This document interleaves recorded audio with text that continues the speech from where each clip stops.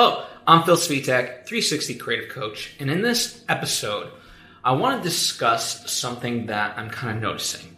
And it's this idea that people are trying to figure out what's fair and what's unfair, especially with coronavirus. You know, it's like, well, why is it fair that some people get X, Y, and Z and others don't? And I was listening to Tim Ferriss and Ryan Holiday on their podcast, and it just really struck me that what they were talking about was this idea that the idea of fair versus unfair is really debilitating because it puts you in the passenger seat of life.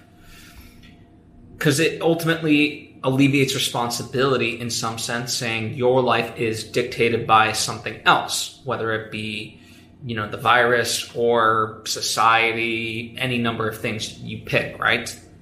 And this works on the micro as well as the macro. Because in fact, you do have choices. No matter what in life, you always have a choice. Now, you might not like the choices that you're presented with, but there are choices. And I think that goes back to a kind of a big idea that I talk a lot about, is this idea that it's never about what really happens to us. It's about how we react, right? There's that very famous quote by Charles Swindoll. And I'm going to paraphrase, but 90% of life is how you react to it and 10% of what actually happens to you. So using that, you always have a sense of control.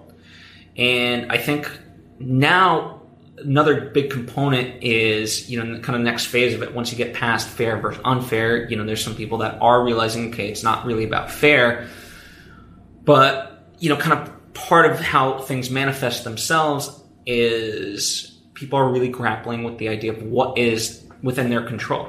And, the unfortunate thing is they try to control so many of the things around them when instead they should really ultimately focus on themselves. Because the only thing that you can, and always, this was the only thing you would ever control, is yourself. So to try to attribute other, aspects and try to control other things, and, part of that is defining what's fair and unfair, is like, no, that's a wrong exercise. What can you control? And what you can control is obviously yourself and how you help the people that are around you. So there are many things you can actually do. One of the things I really considered when I thought about, my situation during this, and I was like, well, why is it that I'm blessed in the way that I am? Like, why am I deserving of still having a job? Obviously, no one, luckily, within that I know, like friends and family, have the virus, and, seeing other people suffer and so forth. And both like financially and, in other ways, I was like, okay, what makes me different? What makes me special? And, in that respect, that was an unhealthy exercise because it wasn't really solution oriented. Like, okay, so rather than try to define that of, again, what's fair and unfair, I realized, okay, what can I do based on the situation that I'm in? Well, I said to my friends, if there's anything I can do for you, let me know. Again, I'm not like this multimillionaire, but if you need something, I am in a place where I can help you to the extent that I can.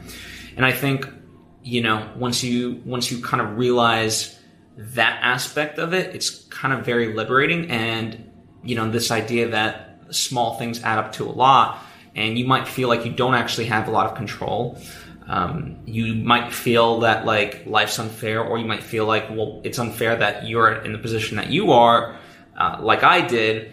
So instead, turn that and be like, okay, well, I'm in this position because I have the ability to help people. So rather than hoard resources and so forth, really consider what you can do to help. I remember very early on, I realized that I had, before the pandemic began and hit, I always kept a supply of masks and gloves, no different than like just medical supplies in general.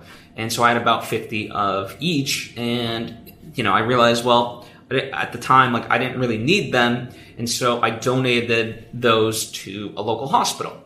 And again, it's a small gesture, but it's something that I can control. It's something that I can do, and I can utilize the privilege that I've been granted through grace, whatever you want to call it, and do some good. And so I think once you start not judging of what's fair versus unfair and realize like what is within your control, you can then start to really do some good, ideally. And even just small acts. Like I've even heard people, there's families out there that are struggling financially, and, they have their kids at home. And one of the ways that I've seen friends help is they've said, hey, let me give you my old iPad, which has Netflix on it, so your kids can watch it. You don't have to pay for Netflix and things like that. Like, it's a very small gesture, but it can actually add up to a lot. So something to really consider.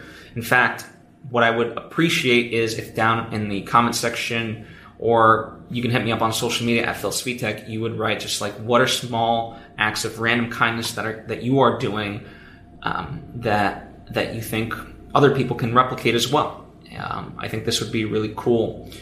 Too often I feel like we focus on what's wrong and we highlight what people are doing incorrectly. I would like to shift that and highlight what people are doing.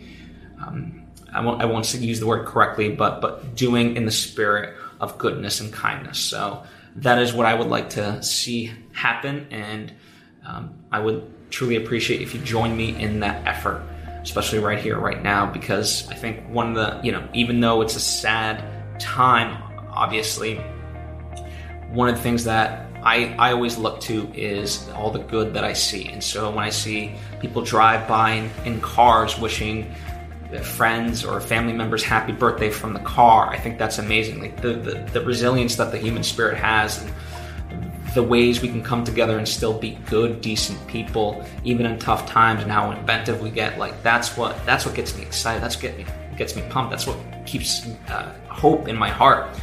And so I want to continue to spread that, and I hope you'll join me on that mission. Anyway, thank you for taking the time to tune in. Feel free to share this with anyone who may be benefiting from this talk, and I hope to see you next time.